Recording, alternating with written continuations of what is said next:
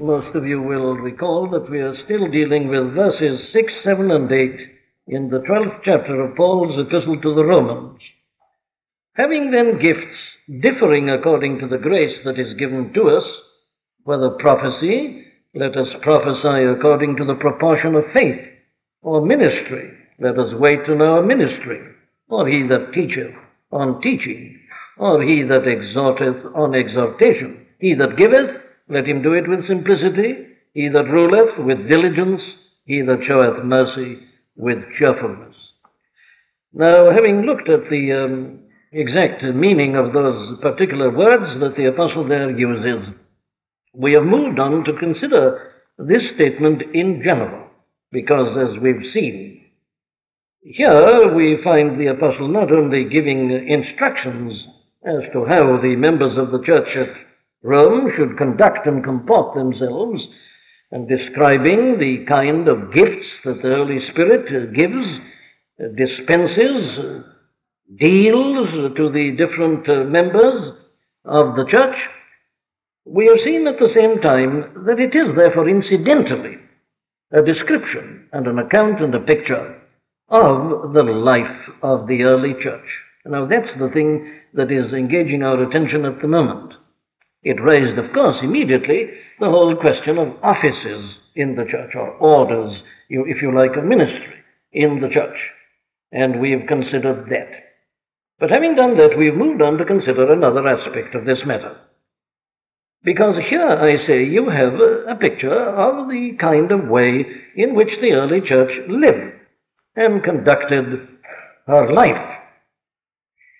And that, I suggest, is important for us, and especially at the present time. There are many reasons why we should consider this. If we had no other reason, this ought to be enough.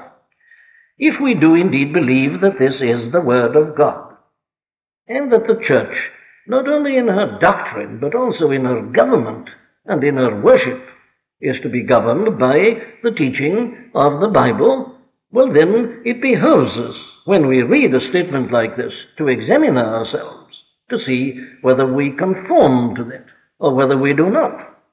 The church should always be doing that. The church, if you like, should always be under the Word, and should be always reforming herself according to the Word. And there is no doubt that many of the great troubles that have afflicted the life of the Christian church have been due to the fact that she has forgotten to do that. The danger always is that we just go on thoughtlessly, continuing that which we've been accustomed to, or that in which we have been brought up. Now that for Christian people is always wrong. What I mean is this: if you can't prove and establish that your tradition is scriptural, well then it is wrong to continue in it. And in any case, we should always be ready to examine ourselves in the whole of our Christian lives according to this Word. But as I've been trying to show you, there are many reasons why this becomes particularly important for us at this present time. There is this whole movement in the world today to reconsider the nature of the Christian church. It's done in terms of a great plea for the unity of the church. Now, obviously, we must know the nature of the church before we can begin to discuss the character of her unity. So that compels us to do this. Whether we like it or not, we're all involved in these movements. And we've all got to take some kind of decision. Then there is the obvious tendency to turn more and more to liturgical Catholic types of service. And that is something which is happening to all the churches. For instance, here in Westminster, a week tonight, Good Friday evening, there is to be a procession of all the churches. Well, I say all, this church won't be involved, but all the churches of Westminster are expected to have a procession from Trafalgar Square to the Roman Catholic Cathedral, not far away from here, where a service will be conducted by Cardinal Heenan and the Bishop of London and the Minister of the Westminster Central Hall. Now that's the kind of thing you see that is happening. And it is because of that, I say, it is our bounden duty as Christian people to have some understanding of these matters. I came across a statement the other day. There have been conversations going on for some time between the Church of England and the Presbyterian Church of England, and they have recently issued a report and these are the things which they say, no church as it now exists is adequately prepared and equipped in its theological formulations or in its forms of worship or in its methods of evangelism for the tasks to which the Holy Spirit is summoning it in the future. You notice what they say. No church, as it now exists, is adequately prepared and equipped in its theological formulations or in its forms of worship or in its methods of evangelism. They say that all these things have got to be considered. We are considering at the moment the forms of worship. Here's another one. The signs are too numerous that the denominations are aware of the judgment of history and of the need to find new patterns of church life, witness, and service. So that, as I say, whether you want to or not, you are involved in all this. Here are these churches saying that they've got to re-examine everything. Well, if they are saying that, how much more so should we say that? And especially, as I said, when we know beforehand that though they talk about examining, what they really mean is that they've already made up their minds.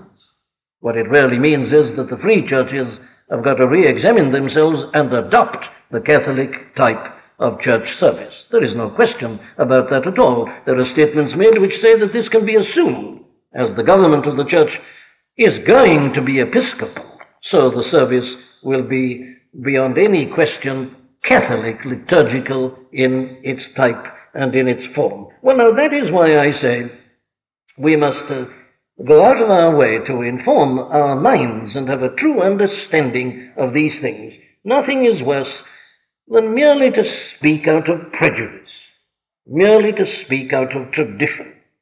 It's unintelligent apart from anything else, and it's certainly not spiritual. The way in which people so often argue for the thing they've been brought up in simply because they've been brought up in it. They often don't know why this was ever started, nor who started it. But because it's mine, it must be right. That is, I say, utterly unspiritual in its attitude. The kind of thing our Lord was condemning in the woman of Samaria, as we saw in the reading just now. We mustn't be governed by prejudices or merely have to defend what we've always done. Now, let's be quite clear about this. We are not judging anybody else in doing this. That's not my object at all. I'm not concerned even to judge the Catholic type of worship, but I am concerned to examine it, and to examine it in the light of Scripture. And we ourselves must be ready to admit and to confess that we are in danger also. We all develop traditions, and it may be that we also will find that we are not as fully in conformity with the teaching of the Scripture as we sometimes imagine ourselves to be. We've seen in our historical review of this matter last Friday night how men and women with the best intentions in the world could and have departed from the scriptural teaching. And we are still in the flesh, and we are subject to the same things. And there is the danger that we will become traditionalists and say that things have got to be done always in the same way. Now, this thing can sometimes be even ridiculous. There's been talk in recent years about having our Sunday services at 11 and 6:30, and there are some people who really do give the impression that they think that that is the teaching of the Scripture, that they've got to be at 11 and 6:30. Well, that's simply because they've never known anything else, but that is ridiculous. As we had to modify that during the war because of blackout regulations and so on, we must always be ready to modify or to change if necessary, if it leads to greater efficiency in the work and the ministry of the Christian church. Very well then, let's try to rid ourselves of prejudices.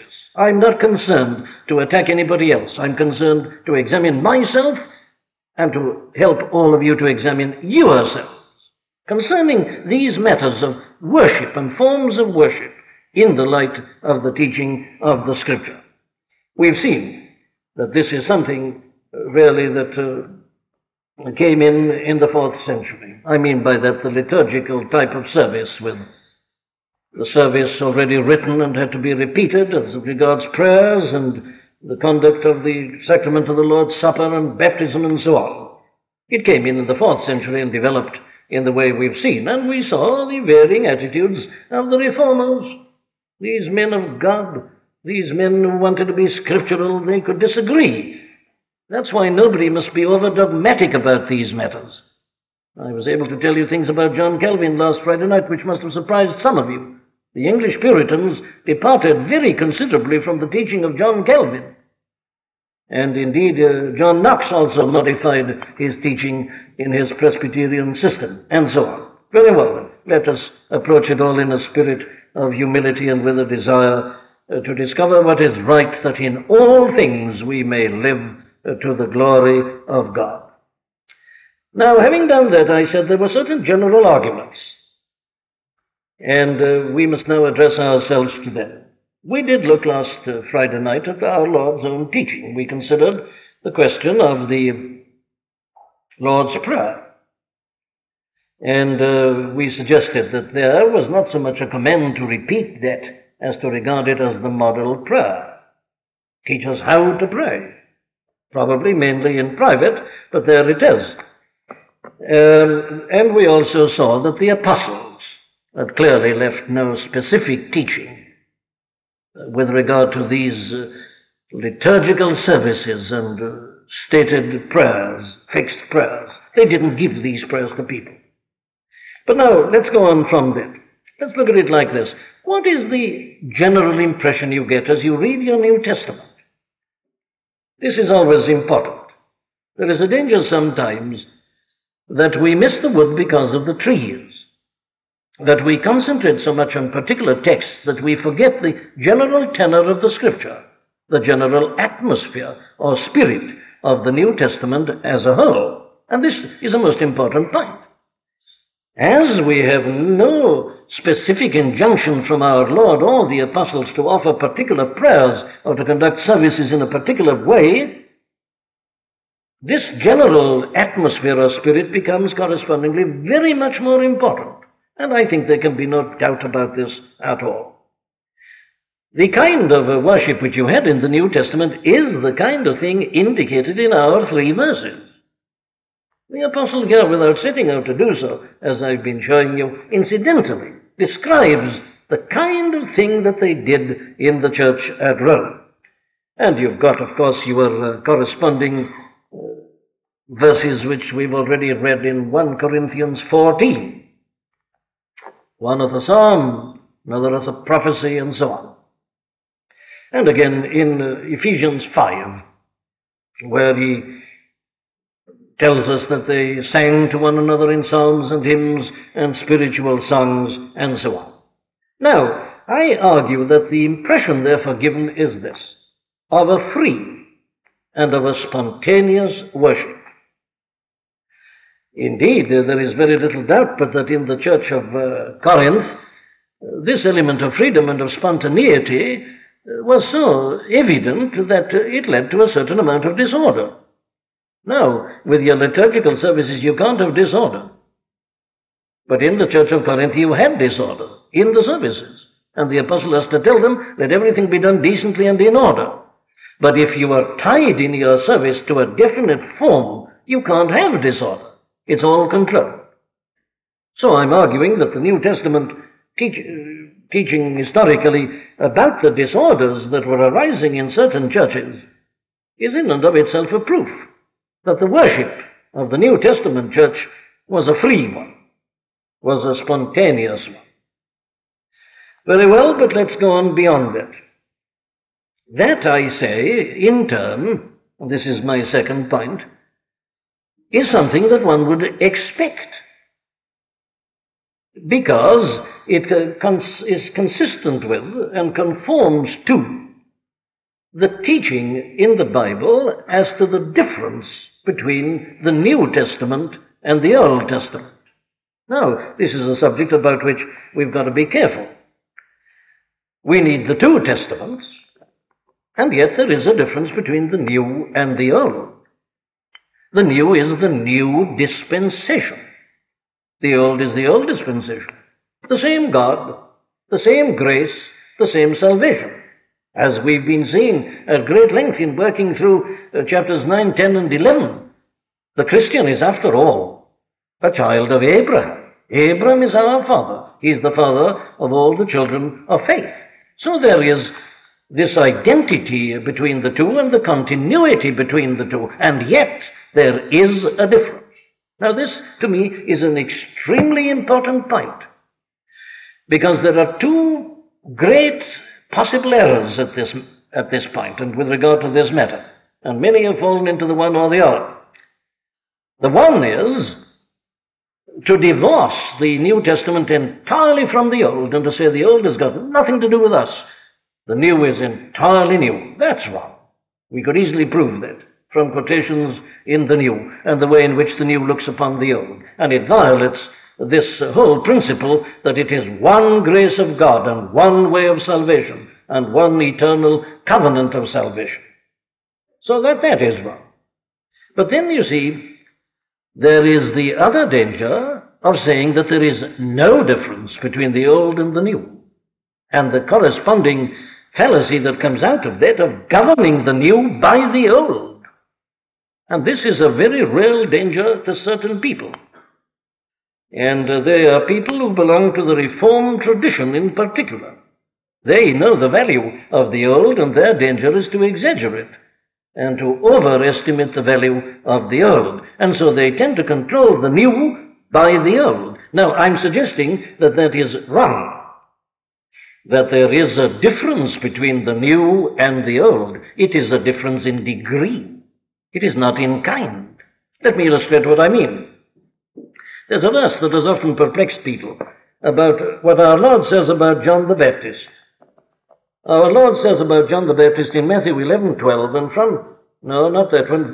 Matthew 11:11, "Verily I say unto you, among them that are born of women, there hath not arisen a greater than John the Baptist. Notwithstanding, he that is least in the kingdom of heaven is greater than he." What does that mean?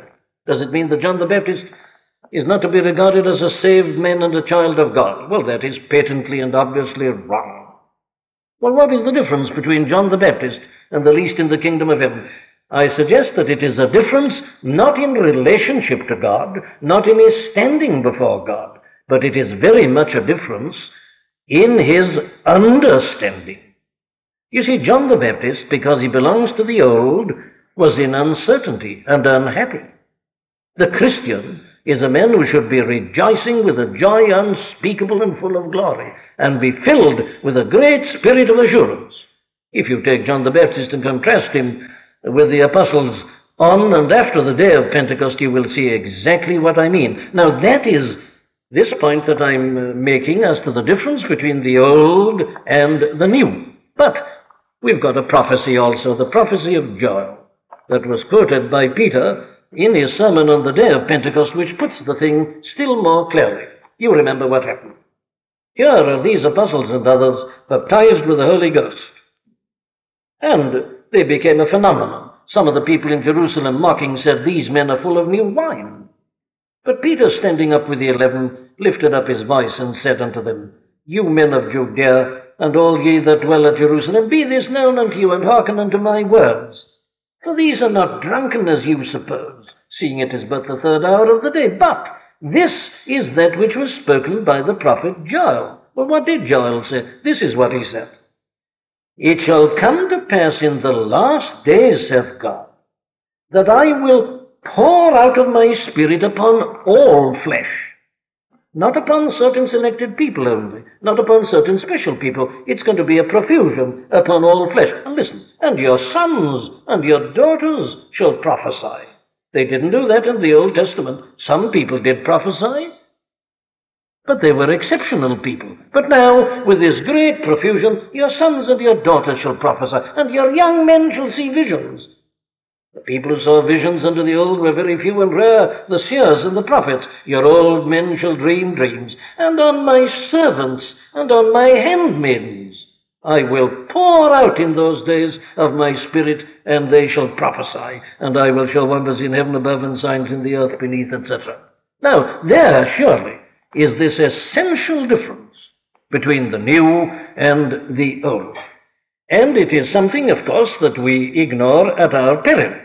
It leads to a different type of worship. Look at your Old Testament worship.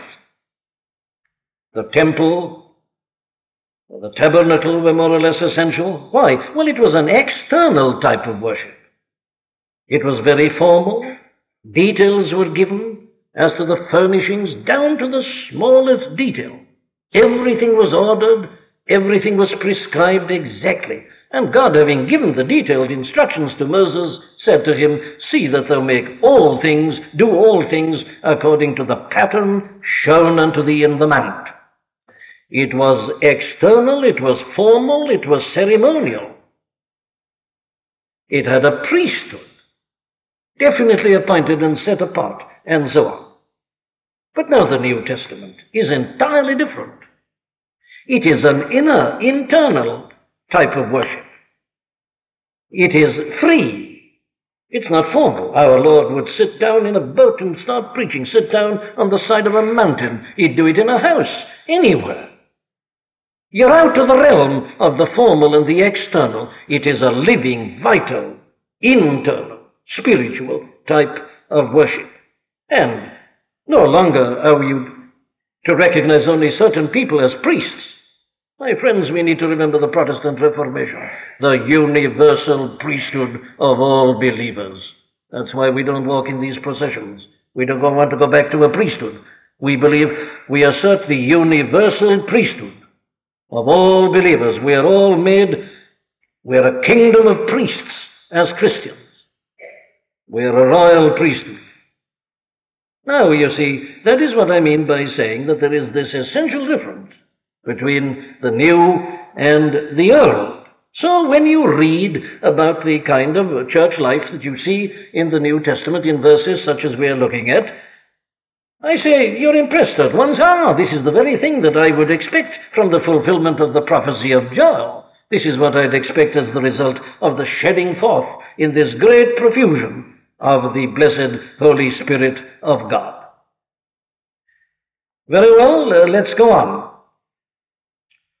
You remember that this is my third point, you remember that I indicated last Friday night in my historical review that one of the arguments for the set forms of worship was that they were essential because of the ignorance and the inability of most of the priests who had become Protestant ministers. And I admitted that it was an argument that had a certain amount of cogency, and I still do so. And yet I want to suggest to you that it's an argument that you've got to handle very, very carefully from this standpoint. Is not our Lord and Savior capable of giving ability to men? Is it not possible for the Lord to raise up men and give them gifts which will enable them to conduct worship, to pray and to preach and so on? Well, of course, the answer to my rhetorical question is the three verses that we are examining. God does, our Lord does give these gifts through the Spirit, and He can give them to anybody. That is one of the glorious things that we find in the New Testament, having then gifts differing according to the grace that is given to us. And there is no limit. He can do it, you see, to the servants and the handmaidens, the young men as well as the old. He's not restricted. And this is, as I say, something that you find not only in the New Testament, but you've had fulfilled so many times during the subsequent history of the Christian church. God can give a man a gift, and He can raise up a man. Obviously, that must have happened in many of the early churches. Try and put your minds back to the conditions. Here are the apostles and others. They were travelers. They went round. They preached the gospel. People were converted. They formed them into churches. Then on they went. What happened to the churches? Well, there's an obvious answer to that. In a sense, we've already considered it. The Spirit gave gifts to different men, and they stood out according to their gifts. And so they were elected as elders, and some of them became teaching elders. They had the gift of teaching out of the churches themselves. Well, now, in the last years, the church has been realizing this truth more and more. Take those books written by that excellent man, Roland Allen, on St. Paul's missionary methods and ours. I think they're now generally accepted. And what Roland Allen pointed out as far back as 1913 was just this, that the Western churches have been adopting a wrong method in their missionary work. You see, they would go and people would be converted and then they would stay as the ministers. And Roland Allen points out that the apostles didn't do that. The ministers arose out of the people. How? Well, they didn't raise themselves. The Spirit gave the gift. And so, out of the churches themselves, you develop the ministry, the type of ministry that is essential. And I say, to say that that cannot happen, and that therefore you must get one or two men to write out prayers for everybody else to read, is surely a reflection on the power of our Lord to give gifts to men and to provide the necessary gifts for his servants and ministers in the life of the church.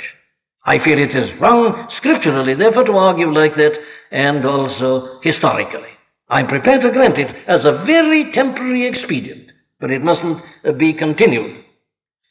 Let me just illustrate that. I came across a very good illustration, I feel, in the case of John Owen over this very matter. He used this illustration. He said, you know, that to ask men to go on reading these forms and prayers perpetually is something like this, he said. He uses the illustration of a man being taught to swim. And at first, the man can't swim, so what you do is you provide him with what we now call wings. They used to do it then with two bladders that were blown up and tied together, and you put the man into the water, and of course the two bladders, they float him, and they keep him on the surface of the water, and so he can learn how to swim. But as John Owen points out, you don't go on using the bladders as long as you live. You'll never learn to swim if you do. It's all right. You don't throw a man straight in and tell him to get out. You help him by these floaters or bladders or whatever you may happen to use. But then you tell him, now stop that. Get rid of those. Start all right, but don't go on. And then I read about another illustration, same kind of thing. If a man breaks his leg or something, well, for a while he'll have to use a crutch. Well, it's right that he should use a crutch just for a while, but he mustn't go on using the crutch the rest of his life. These are temporary expedients and are justifiable as temporary expedients. But to use them permanently is surely a reflection upon the power of our Lord, I say, to give gifts in this way. Or let me put it like this to you, as my fourth point, that surely that is ultimately the wrong way of facing this problem of the absence of gifts. Now, you may say, well, what's all this got to do with us? Isn't this ancient history? It isn't. I know churches now in different parts of this country where they can no longer have prayer meetings or any other weeknight meetings. Why not? Well, they say there's nobody here who can pray now. I've known those churches with big flourishing prayer meetings. They can't hold one at all now. They say we have nobody who can pray, nobody who can give an address, nobody who can guide us, nobody who can conduct a Bible class. Nobody seems to have the ability. So it is a very modern problem, you see. How do you face this problem? Well, I say the way to face it is not to provide a book out of which anybody can read.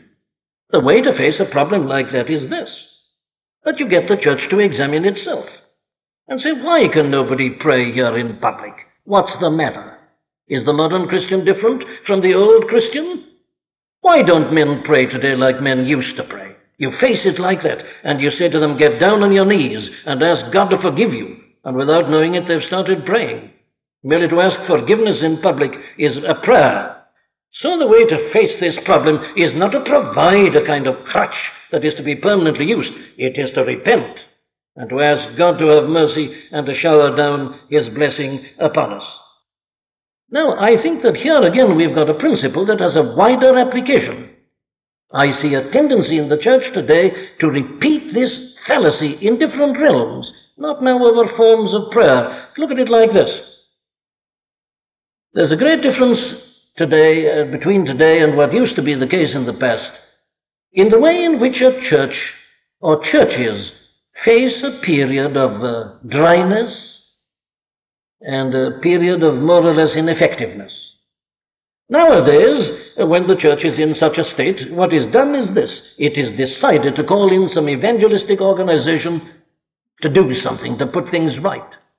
But you know, it used not to be done like that. There was a time in the Christian church when if there wasn't much blessing and very few people being converted, they would face it like this. They'd say, what's the matter with us? Why are people not being converted? What's wrong? They said, why has the Spirit of God left us? They say, let us appoint a day of prayer and humiliation and fasting. Let us go before the Lord and confess to Him that we are failing Him. Let us ask Him to show us where we've gone wrong and to come back amongst us. And they'd go on doing that until revival came. Surely that's the scriptural method. Not to call in some expedient from the outside. Let me give you a still more practical illustration of what I mean. Let me put it in personal terms. Forgive me for the personal reference. I've got a very great problem, and I want to pass my problem on to you. And I'd be glad if you'd think about this and somehow or another give me your answers. As I speak here, what I'm saying is being recorded on a tape recorder. And that happens Friday night and twice on Sunday. We get letters here asking us for these tapes. Different parts of the country. Here's my problem. Should I let them have the tapes or not? There are people who do let them have the tapes. On the whole, I don't. Why not? The argument that I'm given is this. They say, but think of these people in different parts of the country. Nobody to preach to them on Sundays. Or perhaps men preaching against the truth instead of preaching the truth. Isn't it your duty to send out the tapes? Well, now that's one argument, but I've got a reply to that, and it's this same principle that I'm putting before you now. What I'm afraid of, you see, is this, that we'll eventually reach a stage in which there'll be perhaps just about half a dozen preachers in this country, and everybody else will be listening to the tapes of these preachers. It's not impossible. There is a tendency in that direction, and it's obviously increasing. I say that's wrong. Cannot God the Holy Spirit give gifts to men in these churches? There is this danger of providing it ready-made. Now that's the argument, you see, behind these liturgical forms of service. It's already there, and all you do is read it. One man prepares it, hundreds or thousands perhaps read it. It's exactly the same principle. And it does seem to me to be a principle that tends to violate this teaching which is so plain in the Scripture, that the same Lord who could raise up men amongst the slaves and the servants of the first century to do these things in the church can surely still do so. But you see, we seem to have forgotten the Holy Spirit, and we say, send us tapes, or provide us with sermons, or provide us with prayers. Surely it is somewhat of a reflection upon the power of the Spirit to provide the necessary men and the necessary gifts. Think about that, work it out. But let me go to my fifth argument.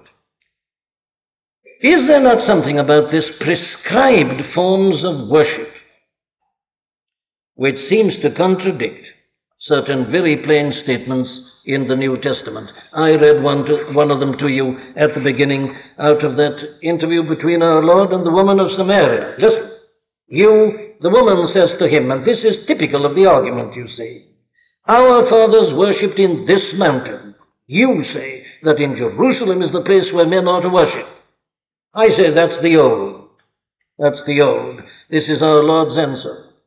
Woman, believe me, the hour cometh when you shall neither in this mountain nor yet in Jerusalem worship the Father. You mustn't have these set places of necessity. You may or you may not. You mustn't confine it to that. You worship you know not what. We know what we worship, for salvation is of the Jews. But the hour cometh, and now is, when the true worshippers shall worship the Father in spirit and in truth. Not the old, either in this mountain or Jerusalem. In spirit and in truth, for the Father seeketh such to worship him. God is spirit, and they that worship him must worship him in spirit and in truth. And read, when you go home, the 7th chapter of the book of the Acts of the Apostles, and you'll see that the martyr Stephen had to develop precisely the same argument with those stiff-necked Jews. that would confine it to the Old Testament form. No, no. And then take another one. We've already come across it in our study of this epistle to the Romans. Take Romans 8:26, 27. Likewise, the Spirit also helpeth our infirmities. For we know not what we should pray for as we ought. You can't say that if you rely upon written prayers, can you? We know not what we should pray for as we ought. Well, what is the provision for us? Oh, prayers prepared by certain great men. No, no. The Spirit himself maketh intercession for us with groanings which cannot be uttered. And he that searcheth the hearts knoweth what is the mind of the Spirit, for he maketh intercession for the saints according to the will of God. The answer to our inability is not prepared prayers, it is the Spirit. It may be a groan, something inarticulate almost, but it's a prayer with groanings which cannot be uttered. And you remember the exhortations. There are several of them in the New Testament about prayer. I think of the one, for instance, in the last chapter of the epistle to the Ephesians, verse 18. Praying always with all prayer and supplication in the Spirit. In the Spirit. That's how you pray.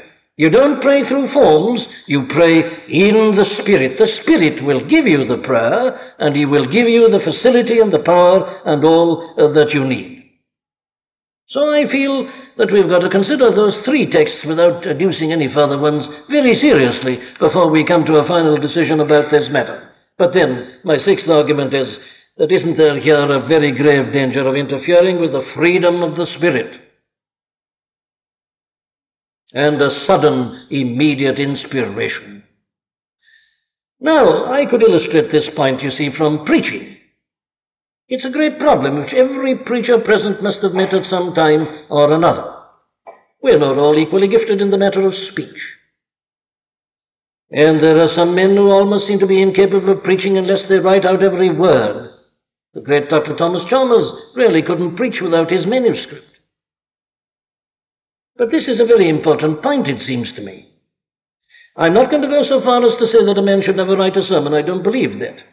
But I do say this, that the preacher must always be free.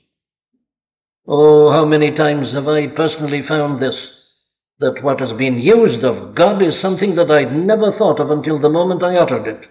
It was given me at the moment, not in my preparation. The freedom of the Spirit. It happens in prayer, it happens in preaching. And we must be very careful lest we put limits upon this freedom of the Spirit. If you're tied to a particular text, where does the Spirit come in? These are the things that we've been tending to forget. I remember once asking, some 20 years ago by now, the then religious director of the BBC. We were having a discussion about these matters, and I was trying to explain to him why I didn't preach on their programs. And I put it in the form of a question. I said, what would happen to your program if the Holy Spirit suddenly came upon the preacher? What would happen to your programs? And he admitted it was a fair question. Very well. But look at it like this, my dear friends. Is there not a danger of our doing something which is antagonistic to revival? There is this essential element of freedom in revival. There must be an opportunity for the Spirit to break in. Let's be careful that in our desire to have dignified services, that's the word, dignified services. It's been the tragedy of nonconformity. It began to talk about dignity and learning in the middle of the last century, and it's gone down ever since. Dignified services. The test of a service is not whether it's dignified or not, it's the power of the Spirit in it. And we must be very careful lest we hinder the coming of revival. Why hasn't there been a revival for so long? Isn't this partly the answer? The Spirit is not being given an opportunity. In other words, there is a danger of quenching the Spirit. Dr. John Owen, for me to quote him again, says quite specifically that in the light of verses 6, 7, and 8 of Romans 12, liturgical services and read prayers are definitely guilty of quenching the Spirit.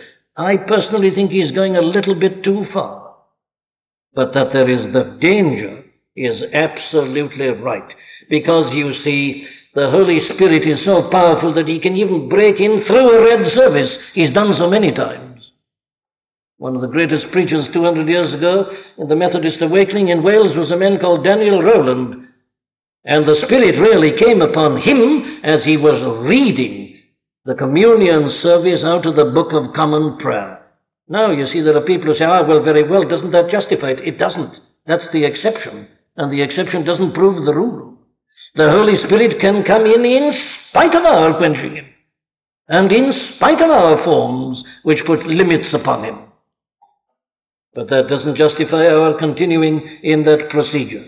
There is the danger, then, I say, of limiting the freedom of the Spirit. Let me put it like this, as I've often put it. How often have you heard of a revival breaking out in a cathedral service? That's the test. And lastly, is not this a simple fact? That a condition of low spirituality in the Christian church always leads to the use of forms. When men cannot preach, they begin to read their sermons. When they can't pray, they begin to read their prayers. Low spirituality in the church always leads in the direction of the Catholic type of service, with an emphasis upon beauty and what they call worship. They mean by that set form.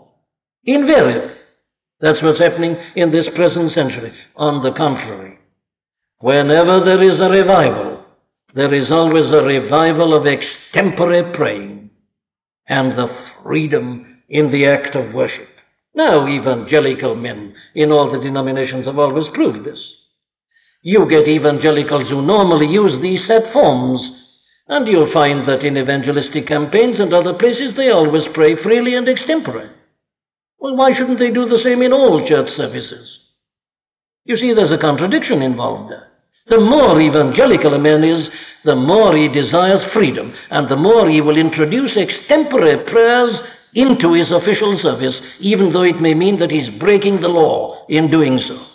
It is always the tendency, and it's inevitable in an evangelical man who has the Spirit in him, to be free and to express himself freely with the whole of his spirit. Well, my friends, our time has gone, and I think we must leave it at that. Shall I just leave you then with a question, which seems to me to be the extension of this argument that I've been working out with you? Doesn't the whole question of hymn singing come in here as well? There are people who say you shouldn't sing hymns, that we should only sing songs. Doesn't all this argument apply to that? Are the Psalms adequate to express the fullness of the New Testament experience? Can men who only saw these things afar off give the full expression of what is felt and experienced and thought by those who have it in the fullness of the Spirit? I suggest we need to examine this, again, very carefully and very seriously, lest we limit the new by the old. You can become legalistic and literalists, and that is always wrong. So I think that it applies to this also.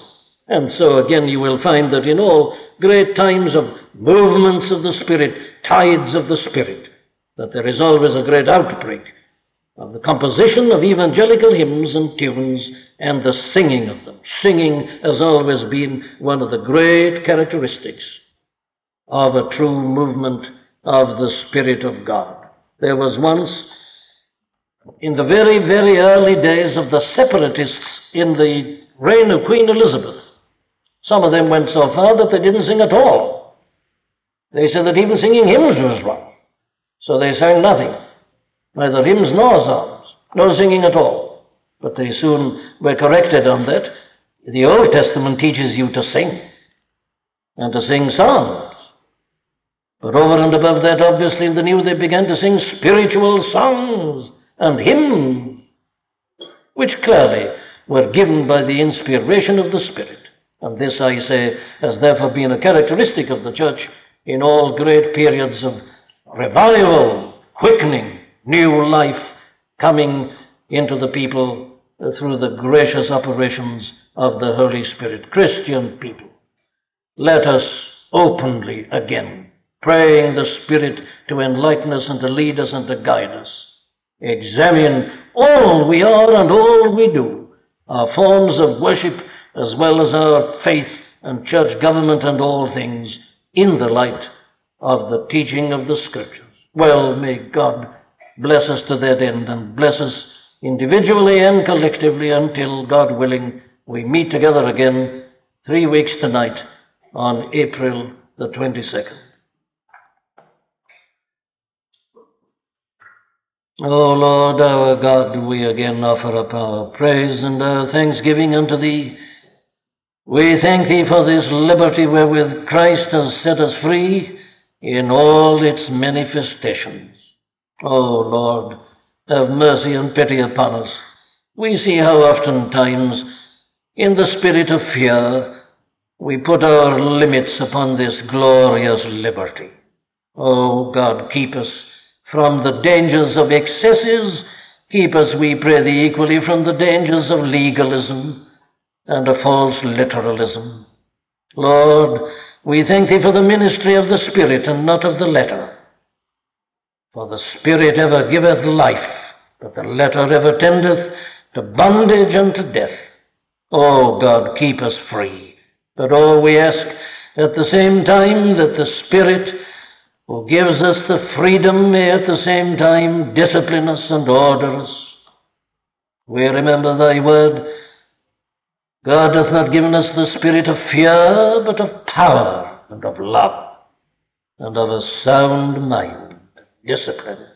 Oh, may we manifest in all we do and say and are this blessed power of Thy Holy Spirit upon us, that Thy name may be magnified and glorified even through us. And now may the grace of the Lord Jesus Christ and the love of God and the fellowship and the communion of the Holy Spirit abide and continue with us now throughout the remainder of this our short, uncertain, earthly life and pilgrimage, and evermore. Amen.